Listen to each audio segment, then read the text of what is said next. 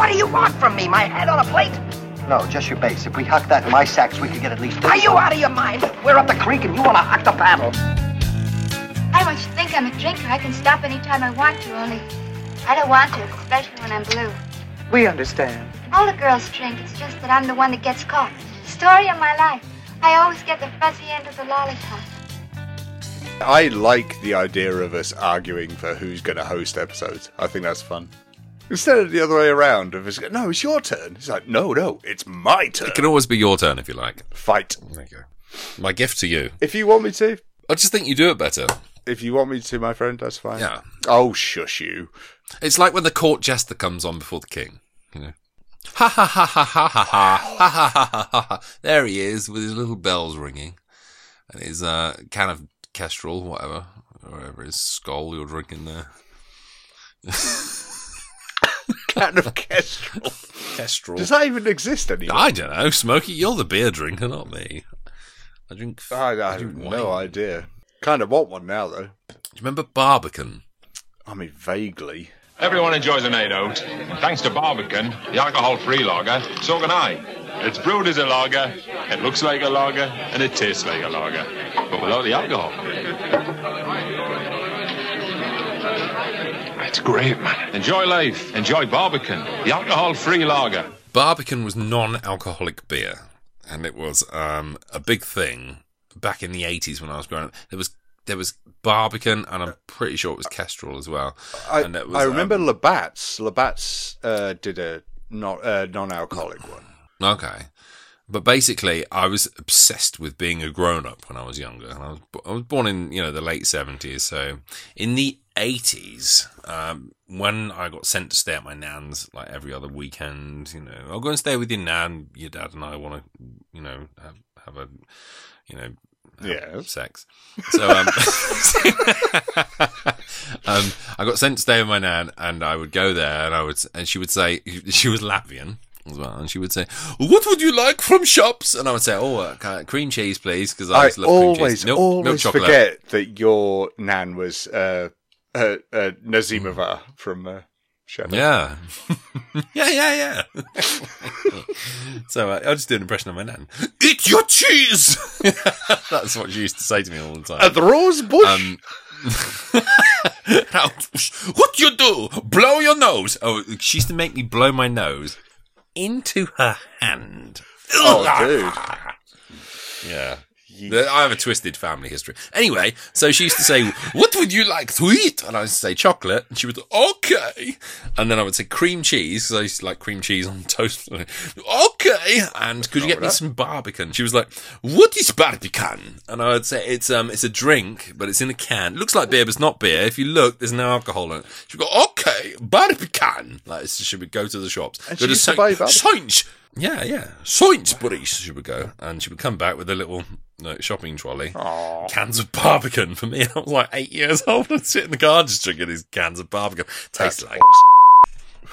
It's not at all. It would have been better if it was like Tennant Super, like my dad was drinking. Well, yeah, we've all been there. But I remember my grandpa used to buy us Shandy Bass in cans. Oh, I used to love Shandy Bass, yeah. Yeah, it was gorgeous. And that's what we used to have when we were kids, to make us feel like grown-ups. Nothing better than Shandy Bass and a packet of salt and vinegar crisps in a beer garden on a Saturday afternoon when you're a kid. Running around on a climbing frame, get off, have a cold glass of Shandy Bass and some salt and vinegar crisps. There's something about it. Beautiful. Are they still your go-to crisp sandwich filling? Salt and vinegar? Yeah. Yeah, absolutely. And there's something about beer and salt and vinegar crisps. I can't quite. There's something about I think it's sensory. I think it's like it just takes me straight back and to the being acidity to cut through that thing of the beer. I mean, it works. Hey, look, I'm not disagreeing with you. I think it's a wonderful combination. I just remember you telling me that ages ago that was your thing. That you would sit down with, was it about once a week with a salt and vinegar crisp sandwich? Absolutely. I haven't had a salt and vinegar crisp sandwich for a while. I'm not allowed Well, I'm allowed, but I'm not supposed to eat carbs or consume carbs now. I'm a very regulated gentleman these days. What, by the government? Or? By my doctor. I'm only allowed certain things on certain days. He's a Tory. He's a Tory mole.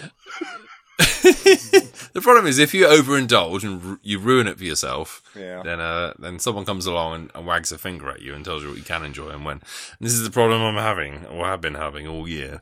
So I'm on a treat day today. So I'm allowed a glass of wine today, which I'm doing so. And I have to watch what I eat. But I've lost a lot of weight. I lost 2 stone. It's cool. And I would say anyone who's looking to get... Oh, thank you. If anyone's looking to get into the beer and salt and vinegar crisp game, I would say Ramsbury Red Ram Lager and Piper's Salt and Vinegar Crisps. That combination is absolute heaven. Fair play. Seek them out. Anyway, how are you? I assume we've started the show. Oh, we have ages ago. Yeah. The whole Barbican chat. People are going to... right.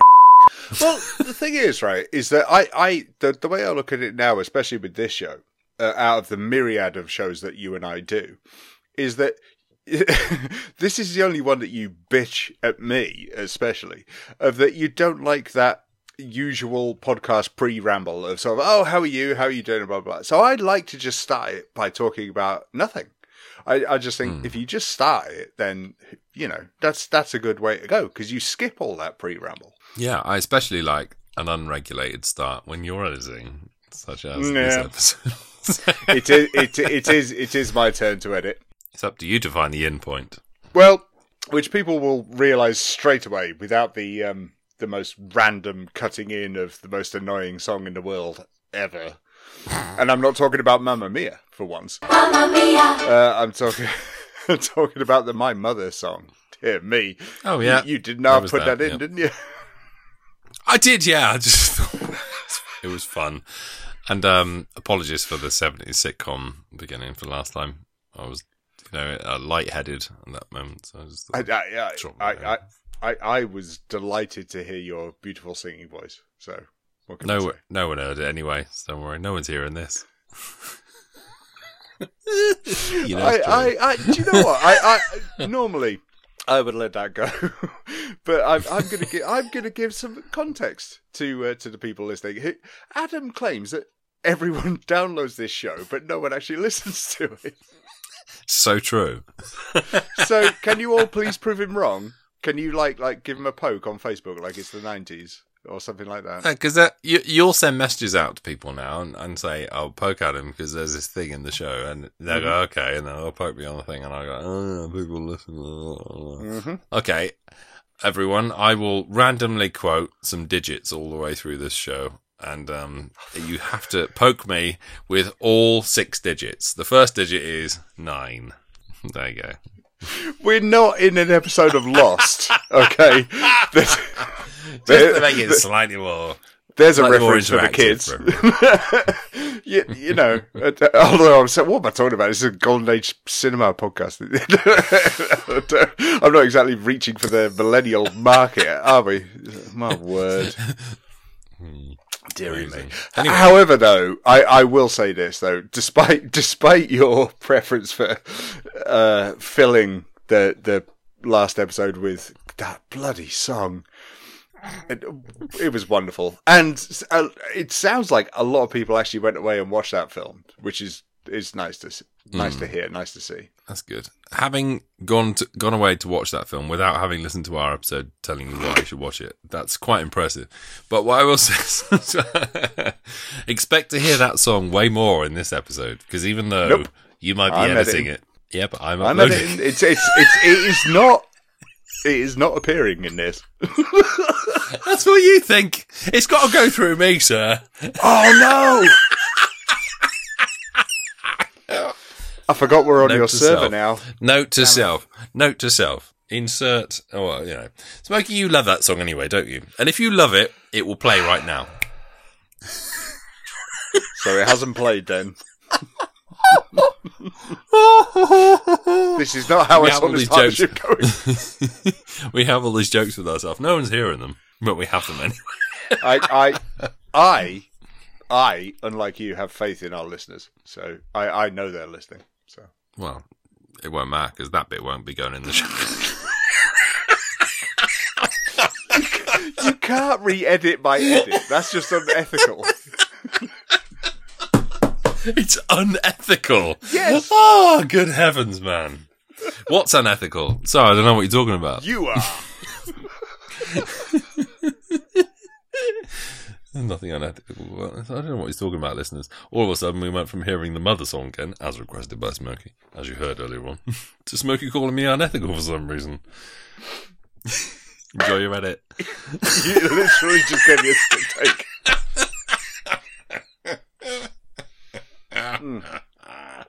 Ass. Anyway. Hey, do we have any correspondence? Has anyone got in touch? No. Funny that.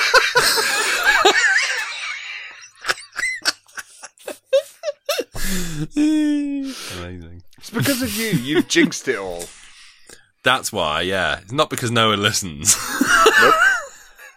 They download. They don't listen. I'm joking. They all listen. Hey, everyone. No, I do know people listen. People listen because they genuinely get in touch to say, oh, I heard you talking about a film and wasn't that great a film, actually. So, there you go. See, that's nice, isn't it? yeah, I told you, people listen, Smokey, all right? don't. What? What were you saying earlier on? People don't listen. They do. Trust me.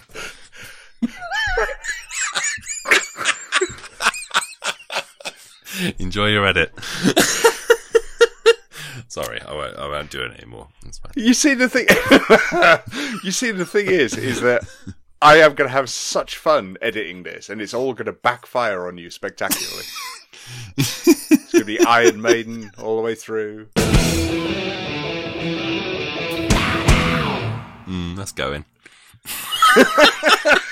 Oh yeah, like you'll take the time to listen to it before you release it. Yeah. I will this time.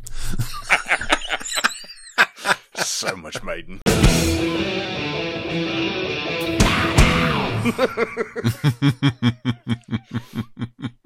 All right. Let's talk about a film. Okay, let's do that. Because, behind the curtain, unbeknownst to the listener, we have actually been online for an hour and a half now. And no, crikey. We've been chatting for hours. I know. Well, we had a lot of catching up to do. It's been a while. We did, yeah. Mm-hmm. So anyway, we are here to talk about 1959 Some Like It Hot. Now, yeah, a film with a very personal connection to you, right? Absolutely, yes. So it was my old man. It was his favourite movie of all time. And he sadly passed away a couple of months ago. But not only that, I mean, that's a wonderful reason anyway to do this. But not only that, it's because we briefly mentioned it in the last episode, is that these kind of films, these sort of the more well-known of Golden Age. Yeah. Yeah, you tend to stay away from them, even though you've been talking about Golden Age cinema now, podcasting at the same time, pretty much the same amount of time that I have, 10 years. And I find that really interesting as well. And I like that you stick away from that. In fact, we got a message from a listener not too long ago saying it's going to be very interesting to hear you talk about this, because you do like your B movies, especially when it comes to Golden Age. So yeah, and we briefly touched on it in the last episode that you had a Golden Age box set, wasn't it? And this was part of it. Yeah, it was one of the ones that when I first got into old films, I was like, oh, what's good to get? And it was, one of those films that appears on what are good old films to watch first. Yeah. And Some Like It Hot, generally regarded to be the funniest film of all time, and there was North by Northwest and Psycho and things like that. And so I tended to stray towards those big lists, which is why I watched It's a Wonderful Life. Yeah, it is what you do. You sort of say, what else is good? And you start off with Casablanca. Follow the advice. You go on a Vertigo. You go straight from Casablanca to the Brighton Strangler. Yeah, exactly. Yeah. You do. Yeah. I did. Yeah. So yeah, you do, don't you? Any new medium that you're taking a fancy to, you say, oh, what else is good? And people say this, and this. Sure. If you hear the same thing coming up a lot of times, but as I said to you last time, Some Like It Hot was, from years ago, recommended to me as funniest film of all time. I bought it very early, watched it, wasn't impressed with it. But saying that, I was a 19-year-old, 18-year-old kid who was looking for something. So that was only 5 years ago. Wow. Thank you very much. Well, diet's working. Couldn't resist. Thank you. It's the backward cap, isn't it? That's doing it for me. Yeah. You look like you're in E17. What now? or back in the day? Back in the day. I don't know which is worse, to be honest. Sorry. But yeah, anyway, I watched this film, and I didn't find it as funny as I think I was supposed to. I didn't get the references. I saw Marilyn Monroe, and I think she was. It's generally regarded to be not a film where she's at her, should we say, peak prowess, that kind of thing. I didn't get the whole what is Tony Curtis doing with his voice. I came away from it thinking, really, that's the funniest film of all time, and I've shelved it ever since. And any time anyone's ever said to me, "Oh, Some Like It Hot," I've always said, "Yeah, I wasn't that impressed." So I think with the passage of time, I have come to think it's a film I need to revisit, which was why I was kind of glad that you recommended it this time, because it gave me a good excuse to go back and revisit it. And as I said to you, I finished watching it 5 minutes before we got on this call. I have lots Which to is say. 2 hours ago. I have much to say on this film. Good. Yeah, I'm looking forward to seeing what we both come out with. There's something else I want to touch on as well, which is that it reminded me earlier, which is in the very early days of Attaboy Clarence, when you were doing your it was around when you very first started doing the question pot, and I was just a fair weather friend, and sort of say, and I put in a question, and it was marry, kiss, make love, I think it was, and it was between Audrey, Jane Mansfield, and Marilyn. And okay. I sent that into the question pot, and you did actually read it out on an episode of Attaboy Clarence. All those many years ago. Which did I choose? I can't remember. I think you married Audrey, if I remember correctly, and I think you would be kissing Marilyn and doing making love with Miss Mansfield. I think, if I remember correctly. I could be wrong, but you. As I say, it's not just with films, but it's with the actors and actresses as well. Obviously, you've done Hitchcock and Cagney and things like that, the big ones, and Carrie, obviously. But where do you stand with Marilyn Monroe when it comes to being an actress? Yeah, an odd one for me, because she comes kind of late into the golden age. She's always been, my love for old cinema burns brightest, I think, 30s and 40s. And I think she doesn't really pop up until the end of the 40s, and she wasn't really a massive thing until 50s. And, and slightly beyond, because obviously she died in 62. But for me, very much a presence on the part of the golden age that is not where my heart lies. Yeah. When it comes to what I think of her, she is, for me, I think, a sex symbol that is so she almost seems ultra manufactured. It's like she is there was this whole post-war thing where all of a sudden austerity was over, so they would promote sex symbols as pneumatic, big busts, long legs, blonde hair, pouty lips kind of thing, and that's never ever been my my thing. I don't look at that kind of manufactured image and think, wow, that's what I'm attracted to. So for me, she was always what else can she do? And the films I've seen her in, 7 Year Itch and Prince and the Showgirl and this and all that kind of thing, I think she's great. But for me, she was never ever. I never looked at her and thought, oh my goodness, I'm so overcome with desire. To me, she was just a great comedienne She was, a really charming sort of presence on screen. People idolize her because I think they really wanted to sleep with her, or they did, she was this fantasy figure. And for some reason, I don't know. I mean, I'm probably going to sound like a eunuch, but she was never that for me. She was always a bit more interesting in terms of, her screen career.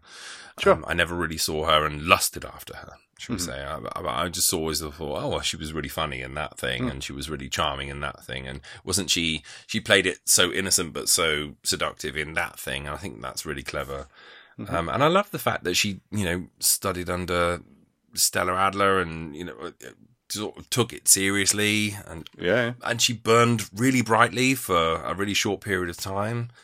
But I have a sort of I don't have a great passion for her or her career, but I totally respect her, and I think her early death has sort of contributed a lot to her legend. I think if she'd gone on, I don't know if perhaps she would be as fondly remembered as she is today. So same with James Dean, I think. Yeah, I mean it's odd, isn't it? When they burn that brightly for such a short period of time. They are. It's like when you stare at the sun and close your eyes. It's like you can't get rid of that image that's burned into your retinas. I think that's kind of the way it is with a lot of. It's like Chadwick Boseman. I think he did great work for such a short period of time, but I think he's gonna be remembered for dying young, and I think he's gonna be remembered for being so popular for such a short period of time, and then having no fade off period. Which I think that's not just a thing with him. It's just a thing with anyone that's that famous for that. Amount of time, and they don't grow old. They don't. Kurt Cobain, Amy Winehouse. They don't make exactly. They if someone has a long career, they end up making choices that are perhaps not as well remembered, or they age, or So I think that's the thing with Marilyn Monroe and people of that ilk. I think if they burn very brightly for a short period of time, then of course they are going to become these cult figures. How do you feel about her? I like what you said there about that. I know it's going to sound quite callous, but I'm going to paraphrase you here. But regardless of her talent and what it is, I think she's a great comic actress. Yeah, a bit like, I don't know. I mean, this is not painting a disservice on her, but a bit like someone like Melissa McCarthy. She's got those great comic chops, and she can do serious roles, and she can do them well. But she just, especially right. Let's take Some Like It Hot, right? And there's a couple of scenes here when you can see she's struggling, and that's not being hard. I mean, it's widely reported she was. I mean, I was telling you off mic that I was reading Tony Curtis's bio of the making of the film. Ghostwritten bio, and they go further into it about that. But I think the comedic scenes she does are really well done. I'm not going to lie. I think she's a stunning woman. I think she's luminescent. But that's nothing new, that she's been lauded. I mean, as you say, she died incredibly young, and that sadly makes the scene in the film when she talks about dying young incredibly poignant when you watch it now. I watched the film today as well, and you watch that scene and you go, oh God, she's talking about living beyond what she actually lived, and that's tragic. I mean, the poor girl had demons. I mean, at time of recording, only this week we've lost another very famous person who never could conquer their demons in Matthew Perry.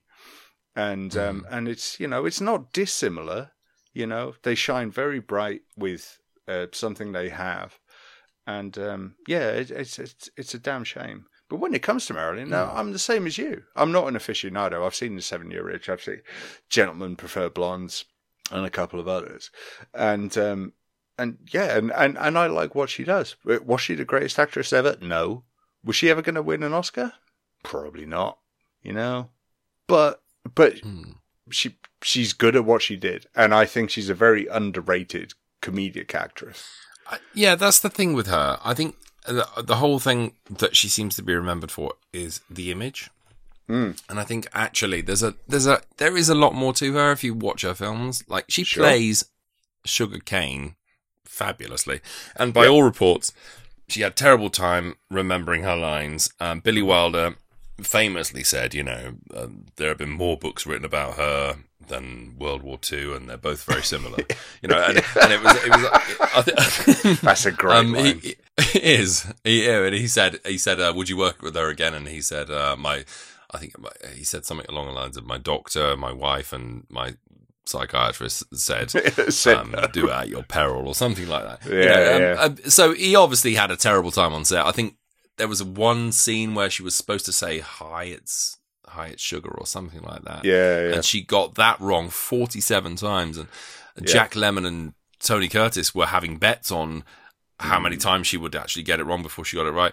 So I don't think that you can see it as well. You can see in the, you can see the kind of spaced out thing with behind her eyes in certain scenes. You can, it's really sad to see. That said, if you don't know all those things, if you go into this film fresh thinking, oh, what am I going to see?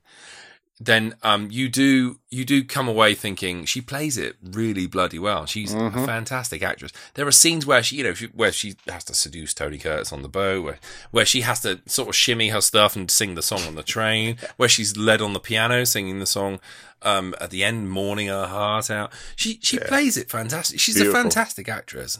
She's great. I think that the thing is with Marilyn Monroe is that we're constantly talking, but look at her face, look at her legs, look at her hips, look at this nude picture of her on a beach, look at this thing. It's all about the image of her. It was never ever about what else she could do. And I think that's unfair. The shame about Marilyn Monroe. It really is. Because I think she had a lot more to offer. And if you watch her films and ignore the fact that she's the pretty blonde, she's actually really good in everything she is. Haven't I seen you somewhere before? Not very likely.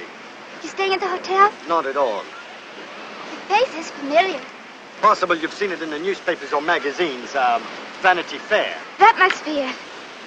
Would you mind moving just a little, please? You're blocking my view. Your view of what? They run up a red and white flag on the yacht when it's time for cocktail. You own a yacht? Which one is it? The big one? Certainly not. With all the unrest in the world, I don't think anybody should have a yacht that sleeps more than 12. I quite agree. Tell me, who runs up that flag? Your wife? No, my flags do it. Who mixes the cocktails? Your wife? No, my cocktails do it.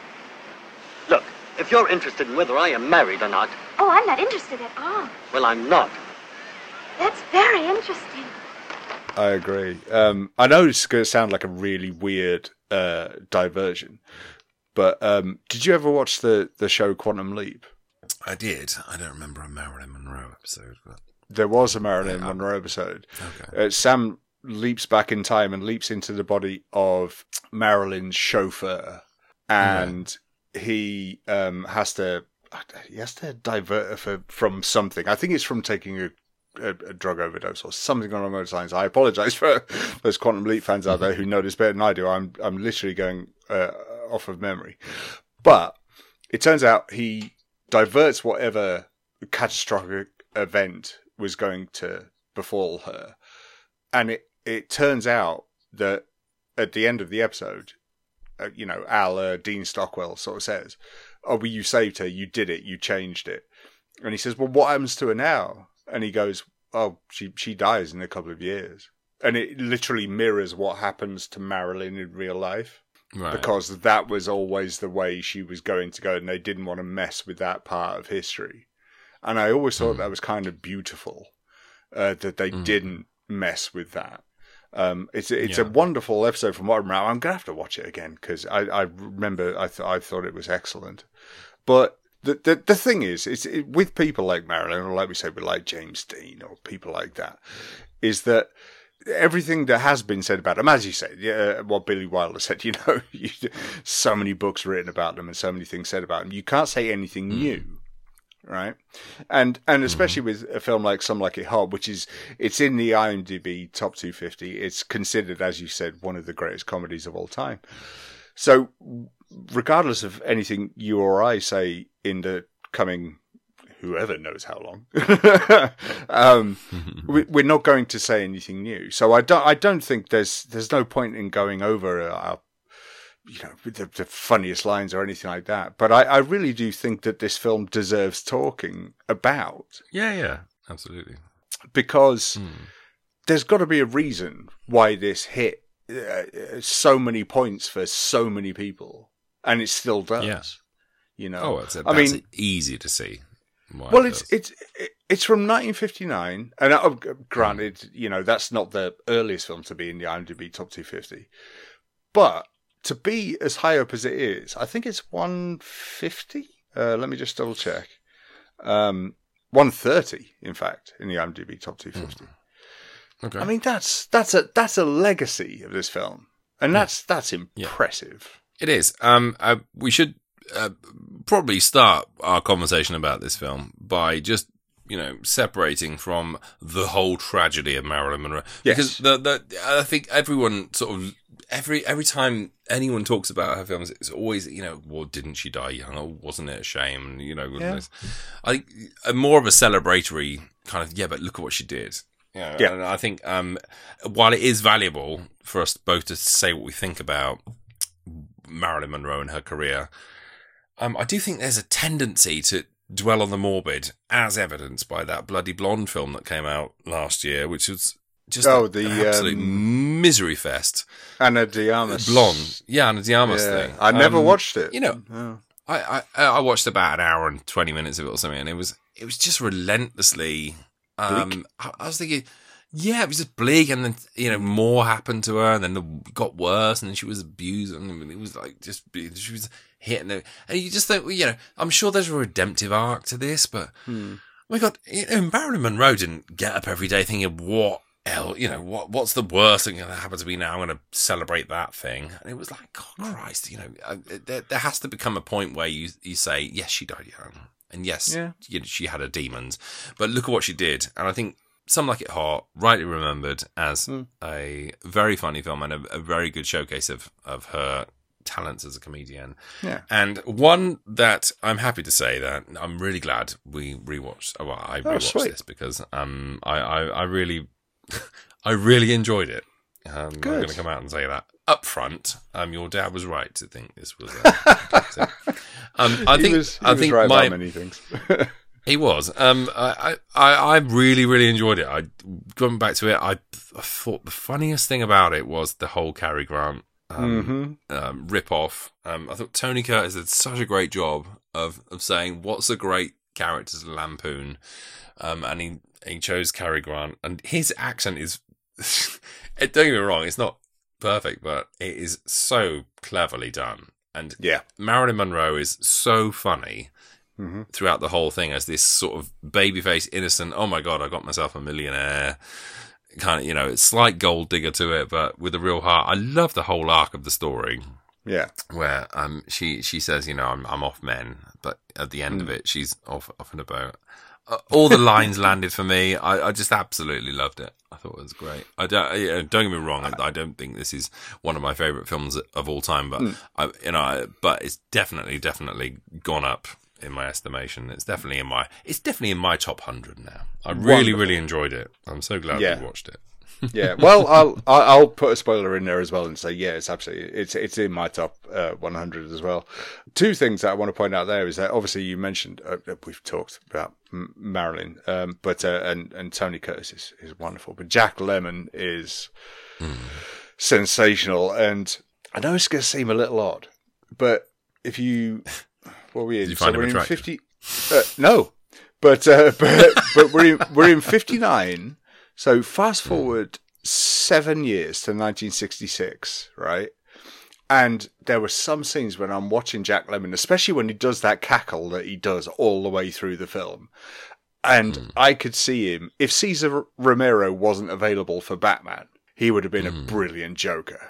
That's a good shout, yeah. He really, really would. And you watch him, you know, putting on the heavy makeup and the whatnot, and I was looking and just going, oh, he would have made an excellent Joker. Joke Lemon. Oh. Not a fan of puns, but I do like that one. But also, is that opening, 20 minutes? It's quite brutal. Yeah. You get that these guys are poor and desperate and cold and hungry, and they're just witnessing murder after murder. I'm laughing. I shouldn't, because it's not very nice. They're in, what was it, 1929 Chicago, wasn't it? And yeah, that Prohibition era. Yeah, that's harsh. And yet they keep the spirits up. They keep their spirits up with the banter back and forth of, one is a dreamer, one is a realist, and you have that back and forth, which brilliantly, by the way, in the script switches halfway through the film, where the other one becomes a dreamer and the other becomes a realist. Well, as realist as you can be with one dressed as a woman and one being Cary Grant. So, you've got to, you've got to take that with a pinch of salt. But, I mean, it's a genius start and a genius switch halfway through the film. I must admit, when I started watching this, and I looked at the runtime and I was like, I could not believe this was 2 hours long. I really thought this was a sort of 80, 90-minute movie. I had no recollection this was 2 hours long. And I remember looking at the runtime when I was watching it, and I was like an hour and 20 in, and I was like, where did that time go? It flew past. Yeah. It's a genius bit of script writing and just pathos and just pacing. You can tell it was a very long story that they've literally chopped and chopped and chopped and chopped and chopped until they've got the absolute essence. And as you say, there's no fat on it at all. No. What I really love as well is the fact that it perfectly marries the sort of dawn of the 60s style of Hollywood comedy and filmmaking with very early. I mean, you got George Raft, you got Pat O'Brien, you got Joey Brown, you got all of these stalwarts from old Hollywood who are coming into the 60s. Not just that, I mean, Billy Wilder, obviously. And the great thing about Billy Wilder is that he's 1 year, 2 years away from The Apartment. So he's a guy that's been working since the 30s in Hollywood, making these beautifully acidic comedies with real bite to them. And now he's getting to the 60s. He's still marrying that sort of old Hollywood sensibility. Isn't it fun? Isn't it funny? There's a bit of cross-dressing, a bit of comedy, a bit of sex appeal, with, massacres. And there's murders and there's, there's danger. And you get that with The Apartment, it's really funny and there's a lovely situation at the heart. It's a romance and all of a sudden it's suicide attempt. Yeah. And it's like, what the and that's what's great about Billy Wilder. I'm so glad you mentioned that because, I mean, doesn't that just go to the heart of our problem, which we still keep getting berated for, by the way, of our problem with His Girl Friday, is that you've got a person throwing themselves out of a window and then you're expected to have a light-hearted, very fast banter comedy straight afterwards. It can't. The problem with His Girl Friday. No, let's not. We'll get crucified again. I've got to say it though. The problem with His Girl Friday is that the tone is so fast. Death. Be serious for a minute. Fast. And it's like, wow, it's just so alien. With Billy Wilder, it's there. It's underlying everything all the way through. There's pathos all the way through. And when it hits, you go, oh my God, we're back to that. That's fine. I'm agreeing with you. It's been here all along. I'm agreeing with you. However, we have listeners who will not agree with us. Again. No. Yeah. Apologies, everyone. But no. But this is, that scene at the beginning, near the beginning of Some Like It Hot, when they line up an entire row of gangsters and they have an arsenal of Tommy guns and they blow them all away. That is not a cheery scene. It's harsh and it's brutal. Granted, they're all terrible shots. They're like stormtroopers in Star Wars. They can't hit a door because, lo and behold, one guy is still alive and it's like, how did you miss him? I don't quite know how you did that. And but it picks it up straight away and it's back to the comedy of, Jack Lemmon and Tony Curtis having to leg it and get away. It does that supremely well compared to His Girl Friday, where it's just like, oh God, nah, it just doesn't work. But this one, it does. It does. That's, to me, is a superior way of telling a story. Yeah, absolutely. I mean, I do think this story has problematic elements. Like every man in this film is an absolute sleazeball. I mean, there's no honourable. Even Jack Lemmon. Our two leads.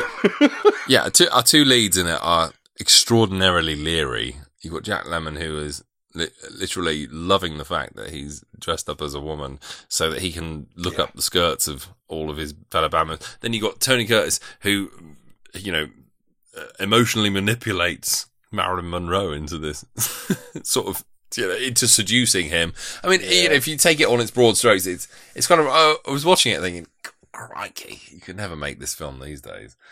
That said, it doesn't do it with, I mean, it's not mean-spirited. There are moments. I mean, when Joey it has Brown a heart. It does, and everyone sort of gets redeemed. Don't go into this thinking, oh, now I need to watch this with a. Everyone ends up happy, apart from the gangsters. Yeah, exactly. I mean, but even the bit where George Raft gets the birthday cake at the end is a little bit like, whoa, I mean, that's what I love about Billy Wilder, is that he's constantly going, he's sort of nudging you with his elbow, and then all of a sudden he's slapping your face, and you're like, what the it's like, but no one else seems to really be able to pull off that sort of formula. No. I mean, you got films like Stalag 17 and Midnight and Foreign Affair and Sunset Boulevard and all these films that you look at the sort of log line and they're like, it's a romantic comedy about a mistaken identity, or it's a comedy set in a concentration camp, or it's a romantic comedy about Audrey Hepburn choosing between two brothers, Humphrey Bogart or William Holden. But there's always this sort of underlying phantom in a Billy Wilder film that's like, don't laugh too much because this won't always be as lovely as I think it's going to be. And that's very much, Some Like It Hot is really funny film. And I was laughing a lot actually tonight. And when I got to the final line with Joey Brown's Nobody's Perfect, I did actually think, it's a reason why people think that's the greatest line of all time. But there's always, it's always, there's a heat underneath it. There's a ghost underneath it that's very serious. And as you say, the massacre at the beginning is like, it's tough stuff. I mean, that's tougher than most Warner Brothers gangster movies. And the bit at the end where George Raft gets the birthday cake, should we say, I was a little bit like, wow, there's blood and everything in this. It's properly visceral. Good old Billy Wilder. I wanted to ask you about this because, I mean, out of everyone I know, you're going to be the man to ask.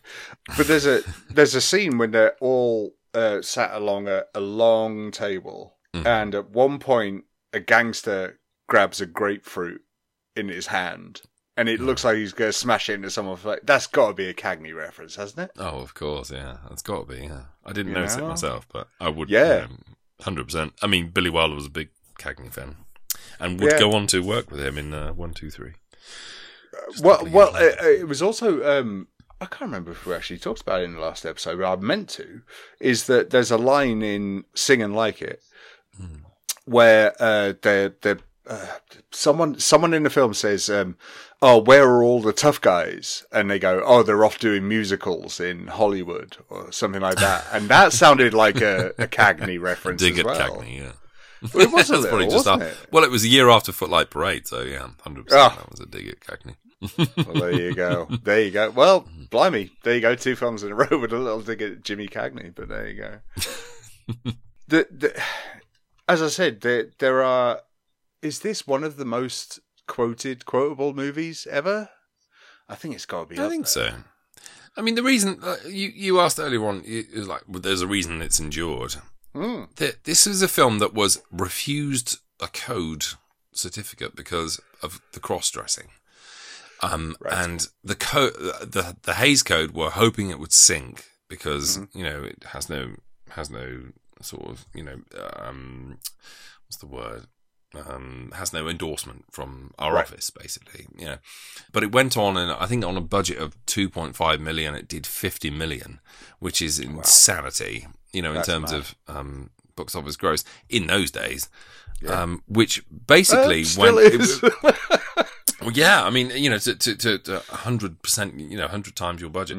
But I think people were so surprised by how well it did, even though it was a film that was so subversive. Who were men who were dressing up as women. There were lots and lots of sort of homosexual jokes and references, and it ends with. It ends with Joey Brown taking him off to be married, and him saying, it doesn't matter that you're a man, whatever, Not just that. The scene previous when Tony Curtis goes up to kiss Marilyn and he's still dressed as a woman. Yeah. Yeah. There's that. I mean, you have the world's biggest sex symbol apparently making out with another woman.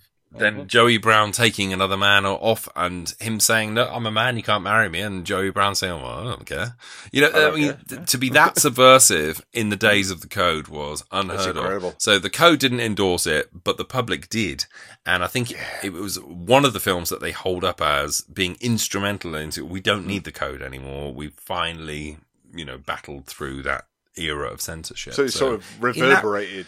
Yeah, absolutely. I mean, and that's why I think throughout the 60s, people were like, Some Like It Hot's the film that did it. Some Like It Hot's the films that did it. And 70s and 80s. And, look at how funny it is. And look at what we got away with. And I think it's just built up this legend. Plus it had Marilyn. Plus it had, Tony Curtis. And all of a sudden you had Jamie Lee Curtis. And it's just one of those films that just managed to hit all the sweet spots in terms of culture. And more importantly, led us to Nuns on the Run. And to this episode.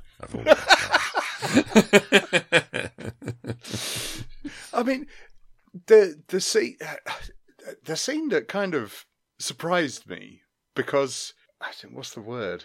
Because I hadn't seen this for a couple of years, but I was expecting it to go one way, and I was like, oh no, it goes that way. Is the scene where Sugar comes to the room, sees Josephine and the two girls, and sort of says, "Right, we're all going to the beach. We're all going for a swim. Get the suntan lotion and whatnot." And she sort of goes, "Yeah, all right, I'll go with you." Jack Lemmon's like, "Yes, I'll go." And Tony Curtis is going, "No, you can't. You can't." Trying to impress upon him that you're not a woman, so don't go to the beach. And you expect there to be some massive fallout of Jack Lemmon getting in a swimsuit and going to the beach. Doesn't happen. No. He just has a nice wrestling match with Marilyn in the sea. And there's that beautiful scene as well where Tony Curtis gets dressed up as his alter ego, goes down to the beach, sits there with his glasses, does his Cary Grant impression, makes Marilyn fall in love with him, and sort of Jack Lemmon's character Daphne, she sort of says, "Oh, let's get back to the room. Let's get back to the room quickly, and let's see what Josephine thinks." And they race back there, and you expect Tony Curtis to turn up in his outfit and the whole sailors, blown, and all of a sudden you hear him singing in the bathtub, and the door opens, and there he is, sat in the bathtub with his wig on. Josephine, yoo-hoo! Guess he's not here. Isn't that funny? Josie! I can't imagine where she'd be. Well, I'll be back later. Oh, no, you wait. I have a feeling she'll show up any minute. Believe it or not, Josephine predicted the whole thing. Yeah, this is one for Ripley. Do you suppose she went shopping? Oh, shopping? That's it. Something tells me she's going to come through that door in a brand new outfit. Running wild, lost control. Running wild, mighty bold. Da-ta-ta, dee-dee-dee. Carefree mind all the time, never blue. Josephine! Oh, I didn't hear you come in. Always going, don't know where. Always showing, I don't care. Have a good time, girls. Oh, Josephine, the most wonderful thing happened. What? Guess. They repealed prohibition? Oh, come now. You can do better than that. I met one of them. One of whom? Shell Oil Jr. He's got millions, he's got glasses, he's got a yacht. You don't say. He's not only got a yacht, he's got a bicycle. Daphne, go on. Tell me all about him. Well, he's young and he's handsome. He's a bachelor. He's a real gentleman. Not one of these grabbers. Maybe you better go after him if you don't want to lose him. Well, I'm not going to let this one get away. He's so cute. He collects shells. Shells?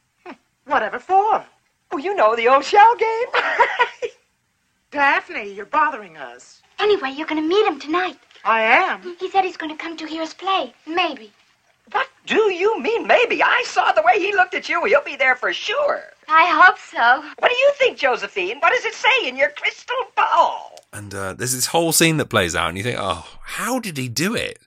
And then he gets out of the bath and he's still got all his clothes on. It's such a great gag because there's, you know, in an Edward Everett Horton, Fred Astaire movie from the 30s, you'd have this whole thing about how he got into the room and, you know, the pratfalls and as he got changed while he was trying to keep them out of the room and stuff. And there's none of that. It's just like, no, go here, deal with it. It's great. It skips loads of the rubbish. Yeah. It skips loads of the setups and loads of the boring stuff. Like, you know, who cares how Jack Lemmon got into the costume and then got into the sea? The funny bit is that he's, you know, frolicking with the girls in the sea. Who cares how Tony Curtis got back to the hotel room? It doesn't matter. He's in the bath in his suit. Yeah, that's the funny part, and that's pure Billy Wilder. Yeah, but it's also, but that entire beach sequence, there is nothing about Daphne. You know, she's just one of the girls. She is just one of the girls. You know, while Sugar is off meeting Cary Grant. You know, and that's wonderful. It's so good. But then there's also the scene later on when Sugar is off to meet Cary. We can't call him Cary Grant. Archie. Let's call him Archie. Let's call him Archie. And Shell, isn't it? Yeah, Shell Jr. And he's left his earrings on. And obviously, you know, and you're watching those earrings all the way from when he's climbing out on the balcony and he's climbing down the drain pipe and cycling to the boat, which is brilliant, by the way, because obviously Sugar has to go above and he has to go below, which is wonderful. And of course, you know, he checks his specs and then, oh, lo and behold, there are the earrings. It's such a MacGuffin, though, because he feels them and goes, oh, takes them off. That's it. No drama. Nothing. Gone. Yeah, it's a wonderful MacGuffin. So I love that. Yeah, I mean, I get it with you being the Cary Grant fan that you are, but I mean, Tony Curtis nails it. He nails it. Yeah, I was watching it, going, man, if I could do a Cary Grant impression that good, I would have totally done his voice all the way through my Cary series. I did try, and I couldn't. There's something about it. I can't sustain it for a long time. Okay, and now do Cary Grant. I'm too busy doing Tony Curtis. I mean, these days, mate, you could probably put it into an AI thing and say, turn my voice into Cary Grant, and it'll probably do it. Yeah. Never give in to AI. You wouldn't you wouldn't desecrate Archie's memory like that. Not at all. But yeah, as I say, I really found the whole Tony Curtis doing the impression of Cary Grant hilarious, because it's not like anyone says at any point in the script, oh, do an impression of an English suave person. You know, he's just taken it upon himself. I mean, they're set in the 1920s. This is 3 years before Cary Grant even got to Hollywood. So this is something that Tony Curtis's character has just decided to do, because that's the archetypal, you know, suave seductor role. You know, he becomes so synonymous with the romantic type at this point that, you know, I just do Cary Grant, you know, and it's so funny. It's just so funny. It's the stilted way of talking, isn't it? You know, oh, there's my bucket of shells. Oh, there's my you're watching here. You know, I mean, if you take it to its essentials, you're watching Cary Grant talk to Marilyn Monroe about how impotent he is and how he needs her to rescue him by being more seductive. I mean that whole scene is just genius. Where's your shell collection? Yes, of course. Now, where could they have put it? You see, on Thursdays, I'm sort of lost around here. What's on Thursday? It's the cruise night off. You mean we're alone on the boat? Completely. You know, I've never been completely alone with a man before, in the middle of the night, in the middle of the ocean. Oh, it's perfectly safe. We're well anchored. Ship's in ship-shape. And the Coast Guard promised to call me if there were any icebergs around. It's not the icebergs. But there are certain men who would try to take advantage of a situation like this. You're flattering me. Of course, I'm sure you're a gentleman. Oh, it's not that. It's just that I'm harmless. Harmless? How? Well, I don't know how to put it, but I've got this thing about girls. What thing? They just sort of leave me cold. You mean like frigid? Well, it's more like a mental block. When I'm with a girl, it does absolutely nothing to me. Have you tried? Have I? I'm trying all the time. It's absolute genius. It's just so clever. It's so clever. Yeah, as I say, I'm very glad I got to revisit this film because I didn't appreciate it when I saw it as a youngster. You can look at it as one way as he's sort of manipulating her a little bit, but to be fair, you know, as you also say, you know, she was saying, oh, I like a man who has money, I like a man who has a yacht or who wears glasses, and so it's then neither of them are innocent in their intentions, but yeah, to just turn around and say, no, after having my heart broken, I can't feel, I can't feel. You better try it again. I mean, it's so funny. You should see a doctor, a good doctor. I have. I spent 6 months in Vienna with Professor Freud, flat on my back. Then there were the Mayo brothers, injections, hypnosis, mineral baths. If I wasn't such a coward, I'd kill myself. Don't say that. There must be some girl someplace that could. If I ever found a girl that could, I'd marry her just like that. Would you do me a favor? Certainly. What is it? I may not be Dr. Freud or a Mayo brother or one of those French upstairs girls, but could I take another crack at it? All right, if you insist. Anything this time? I'm afraid not. Terribly sorry. It's just like, it's just and there's a beautiful scene when she's, you know, she's laid a smacker on him, and he pulls away, and she's leant back in ecstasy, if you will, and he just goes, nope, nothing. And his glasses are all steamed up. But he's just, you know, that every single man who was watching that in the cinema in the 50s was going, damn you, Tony Curtis. Yeah. It's so good. Oh, it is a joy. Yeah. Although, I must admit, though, you mentioned about the cake scene at the end, where, again, we have a mass shooting. You know, not to put too fine a point on it. For some reason in my head, I had that scene at the start of the film. I thought that was part of the massacre at the start of the film. And I don't know why. And so when that played out, I was like, oh, okay, all right. This is the end. And it was like, okay, right. So, and I'm looking at the time and it's like, we've only got a few minutes left. So where's it going to go from here? Yeah. And then, of course, you get the sort of French bedroom farce that accompanies the end of the film, but it suits this film so well. It does, yeah. It's like there's been so much like dialogue-driven comedy that it's nice to have a bit of a madcap thing at the end where they're sort of being chased around from room to room and in and out of cakes and in and out of windows and onto speedboats and everything. And I like the fact that, you know, Pat O'Brien just gets there at the end and he's like, throws his badge at the head gangster and says, right, that's the end of the chase. That's basically what he's doing. He's saying that's the end of the chase. Now it's just up to them guys to get away, and they do it so elegantly. They really do. They really do. And also, as we say, especially with the code being enforced, is that to have everyone, even the bad guys, quote, quote, end up happy, getting away with it and whatnot, that's quite risky. Yeah, it's great. I mean, as you say, I mean, the whole ending of it is just a delight. That's the only way to put it, really. There's no negatives. There's no like, oh, I wonder what happened to blah blah blah. You know, George Raft gets his. He's he was a murderer. He got his. The gangsters go to prison. Everyone ends up with who they're supposed to end up with, and even Osgood and Daphne sort of. You do kind of Daphne. Do you know there was a TV pilot?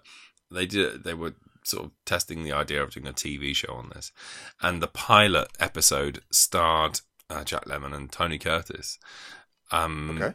And well, it began with them, I think, in hospital.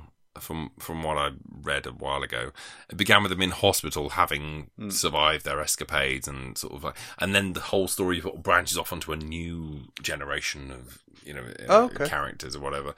But I just think it's really interesting that 1958 when it was made, 1959 when it was shown, massive hit, but you had two men going off into the sunset together, and there was no hint of that's wrong. Everyone was kind of like, yay. Yeah, absolutely. It's fantastic. No, everyone's behind them. I must point. I will like to add this is that if you go onto the Summer Like It Hot IMDb, I mean, the trivia section for that is bigger than like Lord of the Rings or Star Wars, which are notoriously one of the longest trivia pages in IMDb history. Summer Like It Hot has got to be in the top 5. I mean, dear God. It'll take you hours to read. It really will. It's massive. Anything juicy? Anything interesting? Nothing we don't already know, to be perfectly honest. Okay. I do find the trivia section on IMDb to be slightly problematic from time to time. It contradicts itself. A few times. I find it a very handy resource for movie trivia. Whether it's 100% true or not, I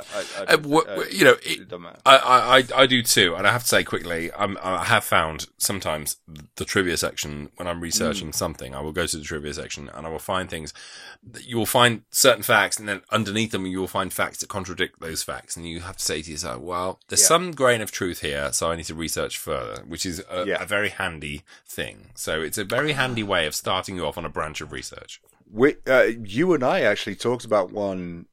It must have been when we did Notorious, didn't we? Yeah. So when we did that, we were talking about Cary Grant, and there was a fact on there that was very incorrect from after what we talked about, and so I reported that as well. That's gone. So good. Killjoy, nice one. Wait, it was your fault. You told me. I'm your curator. Cary Grant was in love with Adam Roach. That was not a wrong fact, actually. It definitely was true. He loved Adam more than he loved, what was his name? The guy he lived with. Damn it. Oh, I'm not getting involved in that rumor. Thank you. That's all yours. Rock Hudson. That'll do. Blimey. Christ alive. You heard it here, folks. You did. Yeah. Well, we could talk about Fatty Arbuckle again. It got you really uncomfortable last time I brought that up. You can talk about Fatty Arbuckle. Go on. It's fine. Michael Jackson had his photo next to his bed. Okay. All right, back to the film. Okay, I think we're almost at the end of it though. But something I do want to end on, which we've talked about a little bit earlier. But do you think that because of the Marilyn Monroe thing, and because of her issues, and because of the reported, regardless, well, depending on where you get your stories from, a thing of between her and Tony Curtis, do you think that Jack Lemmon has been unfairly pushed aside where this film is concerned? I do think he's definitely third billed. Third bill. I do think Tony Curtis stands out more. I do think Marilyn Monroe is the headline act in this film. Sure. That said, I do think Jack Lemmon. Sorry, I've been on a big Beatles kick. John Lennon. Now and then coming out this week. Oh yeah. But, I think Jack Lemmon is incredible in this film. I think he's like a living Looney Tunes character in this film, and it's needed. I think there's something about the balance that this film gets. The recipe is just perfect. You have the sultry, and you have the sort of innocent sultry, romantic, but still incredibly funny presence of Marilyn Monroe. You have Tony Curtis, who's playing the straight man, but then he's playing this comedic character as well, and he's cross-dressing. and he's playing a romantic lead, and he's, but he's also the sort of ne'er-do-well. That's brilliant. And then you have Jack Lemmon, who's all of those things. Plus, he's kind of slightly pervy, and then he's like a cartoon character, and he's also in a dress. I mean, none of the film would work if they all weren't so perfectly balanced. Yeah. I do think Jack Lemmon does get shoved down because he's not part of the romantic ideal that takes up the headline act of the film. Yeah. But that's not to say he isn't important. He's brilliant, and I think the film does him credit by finishing with him and that line. So agreed. And I get it. I mean, I think that's actually a perfect way of looking at the film. Is at the end of the film is you see Tony Curtis and Marilyn Monroe in the back seat of the boat, and you see Jack Lemmon and Osgood in the front, and that's a nice little metaphor for it. It's sort of saying, right, it's their story now, and I like that. And I really do like Jack Lemmon as an actor. I mean, this is, this is nothing, this is nothing new. Me saying, oh yeah, he's a really good actor. He's multiple Oscar nominations and whatnot. Actually, something I was going to ask you. I watched it. Oh my word! It wasn't long ago, maybe 4 or 5 months ago. The made-for-TV remake of 12 Angry Men. And it has Jack Lemmon as the lead. Have you seen that? Yeah, right. I haven't, no. Is it good? I really enjoyed it. Okay. And the cast is amazing. But Jack Lemmon, plays the one out of the 12 who disagrees with everyone else, who wants to learn more and whatnot. Just for that alone, it's worth watching. Okay. And I really like Jack Lemmon. He always plays this larger-than-life sort of exaggerated character, but there's always some kind of agree with that. Really, I mean, because everything. I mean, Mr. Roberts, he's the same. He's the same. Glenn Ross, he plays that sort of, I'm Gil. It's that character that was lampooned on The Simpsons. There's always, he's always like, he's never ever subdued. He's never, he's always slightly edgy, very sort of desperate in a way. All right, I will give you that. Yeah. But he's way more animated, I think, than most characters. But I think that was his stock in trade. But yeah, the role I was going to give you until you said what you just said is his role in JFK, because that's a film that I will praise from now until the end of time. But he's. Oh God, it's so good, and his character in that film, he's only in it for 3 scenes, I think. And he's such a browbeaten, bullied man. But he nails it. He has this kind of manic energy, even in the apartment. Yeah. Like, he's a guy that has to stand outside while everyone else has a life. But, he just plays it as, he's like fidgety. There's like volcanoes inside him all the time. Yeah. That's what I really like about seeing him. I'd be very interested to see what you think of the 12 Angry Men remake. Obviously, must watch it. People adore the original, and rightly so, because it's a masterpiece. It's wonderful, and again, I think it's in the IMDb top 250. I think it's very high. But the remake is really good, and the cast is amazing. So I'd be very interested to see what you think. Yeah, I love it. We must do that soon. Yeah. Well, we can't do it on here. No, it's too. But I mean, recent. Privately. Privately. Well, let's have a private. We'll watch it in bed one night. Okay, lovely. Night. Yeah. Wonderful. You can. I'm the big spoon this time. Okay. That's what you think. All right. Let's have a rating for Some Like It Hot, shall we? Okay. Do you want to go first? Shall I go? Go for it. I don't mind. All right. Go for it. You go first. Well, as we all know, that this was for my old man, and so I was watching it and I've got such a weird brain that I'm watching it, and it starts off and my mind's ticking at a 7, and then things happen. It goes up to an 8, and it goes up to a 9, and I'm just sort of like saying, well, if I give this a 9, then my dad will be happy. But I'm watching it, and and this is such a good film. I mean, it's so exquisitely shot. And the script is, I mean, it's a Billy Wilder script, and he's such a good director and producer that it's just, you can't ignore this film, and it does have there's a reason why it's held in such high regard, because it's so good. Yeah, this is a masterpiece. I can't say, I will disagree that it's not the funniest film ever made. No, it's not. It's a very funny film, but it's not the funniest film ever made. But comedy, along with everything else, is subjective, so that's fine. But it's a masterpiece. This is a 10. It's a 10 all day, every day. It's a joy to watch. I know I don't give them out very often, and I'm not doing it just because of my dad. Because if I did, he would strike me down if I was lying. So I can't do that. But no, it's a 10. It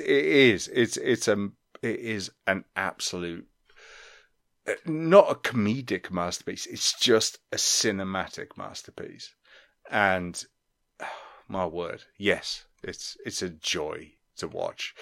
I can't believe I don't own it, but I think the reason I don't own it is because I never had to, because I just had to go to my dad's house and I could watch it. But I don't. But I think I will end up buying the Blu-ray, I think, sometime soon.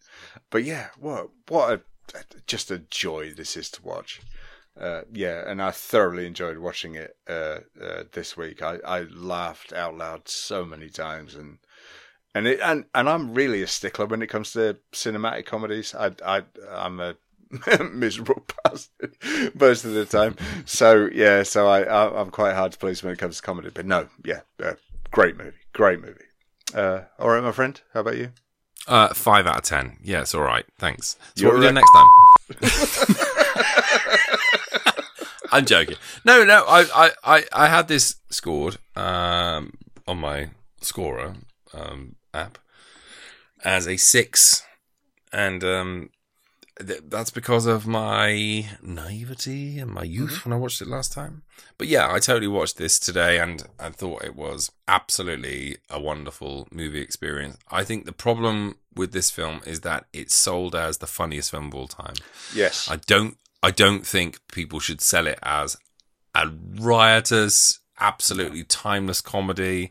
I think it's a very funny film, like you say. I do think there are funny things in it, but if you look at it as a story well told, with characters that are absolutely indelible, even down to Osgood and Spats.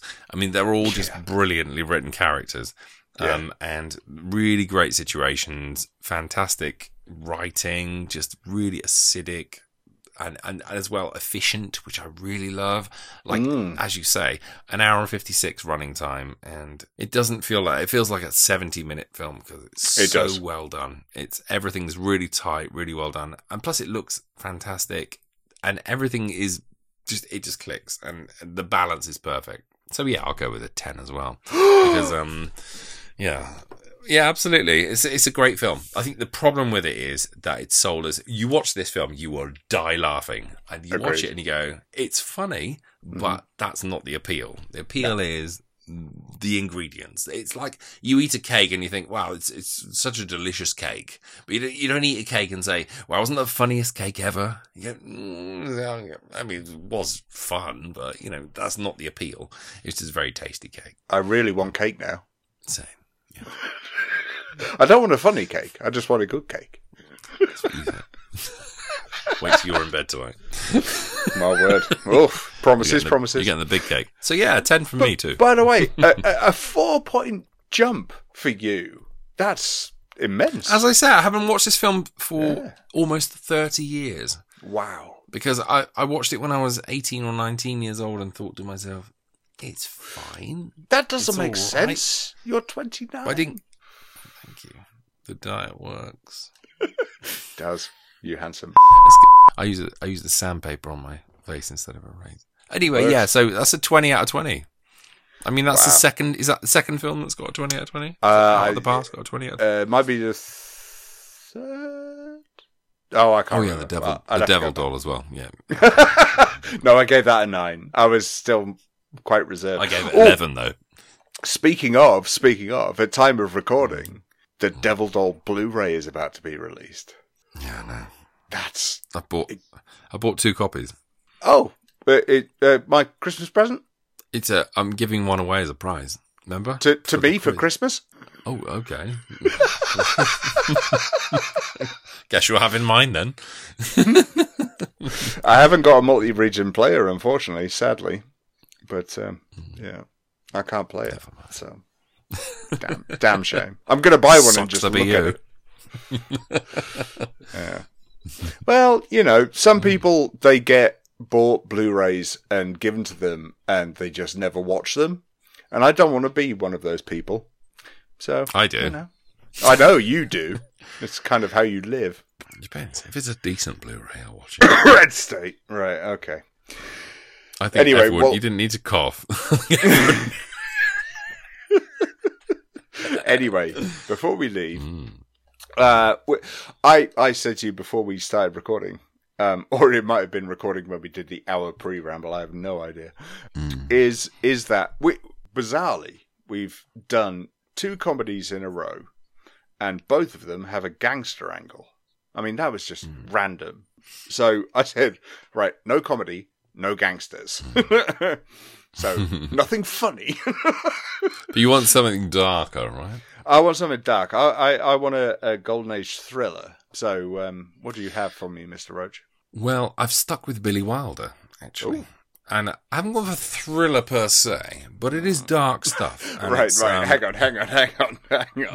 You're not going to do the same to me as when I asked for a drama and you gave me Captain Blood. I mean, dramatic, wasn't it? I mean, it was, it's like Ron not Seal. a drama. Okay, but listen, this is you could see this as a thriller. It definitely keep you on the edge of your seat. But it's Billy Wilder, and it got him the Oscar as well as his lead actor in the film. Got the Oscar for it. It's The Lost Weekend. Have you ever heard of it or seen it before? 1945. I'm going to look it up. It's a very dark story. Got Ray Milland stars in the lead role, and it's about an alcoholic trying his best to not be an alcoholic. And I won't say any more than that, because if you haven't seen it, you're in for a real treat. And I don't mean, you're into suffering, you're a BDSM guy, even though you probably are. I am. Well, I know you are. Yeah. I know that from last night. But anyway. my list tells me I haven't seen it. Okay, then you're in for a treat, because it's one of these films that sort of popped up in the mid-40s and very well awarded, very well critically received, and a big hit, but also tells a tale that I think even today would be recognised by many, shall we say, fellow sufferers. It's a very, very good film, and a rare sort of non-comedic, but contains blackly funny moments in it. You'll adore it, I think. Yeah. Winner The of Lost 4 Weekend Oscars. from 1945. Yeah, it's a great film. Wonderful. We will do The Lost Weekend. So we are back, and we have plans for the future for All the Best Lines as well. Stay tuned for them. Adam has not given the last 5 digits of his 6-digit code, so never mind. 48677. There we go. I thought I'd remind you of that. Didn't need to be reminded. Thank you. Oh yeah, you were going to do it, weren't you? I said 4 and I said 8, and I said I remember earlier on when I said I hate this conversation. Yeah. Nope. It's because you're editing. Smokey edited all my numbers out. I'll put them back in. Don't worry. Just could be an AI voice. 8. Call back. 8, 4, 6, 7. It's going to be fun. Well, all I can say is I'm really glad that this has made you reevaluate Summerlick out, because I'm really glad you enjoyed it. I'm really glad as well that we'll be spooning in a matter of minutes. Absolutely, I can't wait for it. I need my feet warmed up like Jack Lemmon did by Marilyn Monroe. I want you to keep your feet out of there. I've trimmed them. Request. I've trimmed them. I don't care. I'm not into it. Fine. Spot. All right, my like friend. I know you don't. That should be enough to stop you from doing it. I know you don't like it. Anyway, let's not end on this note. No, I think we should. Yeah, fair enough. Yeah. All the best. Feet.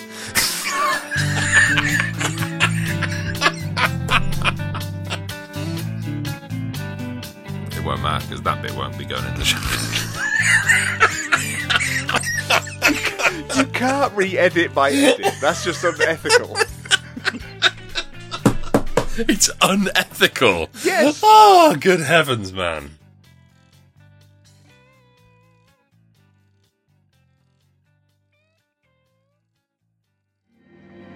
I called Mama. She was so happy she cried. She wants you to have her wedding gown. It's white lace. Yeah, that's good. I can't get married in your mother's dress. She and I, we are not built the same way. We can have it altered. Yeah, no, you don't. That's good. I'm going to level with you. We can't get married at all. Why not? Well, in the first place, I'm not a natural blonde. Doesn't matter. I smoke. I smoke all the time. I don't care. Well, I have a terrible past. For 3 years now, I've been living with a saxophone player. I forgive you. I can never have children. We can adopt some. But you don't understand, Osgood. I'm a man. Well, nobody's perfect.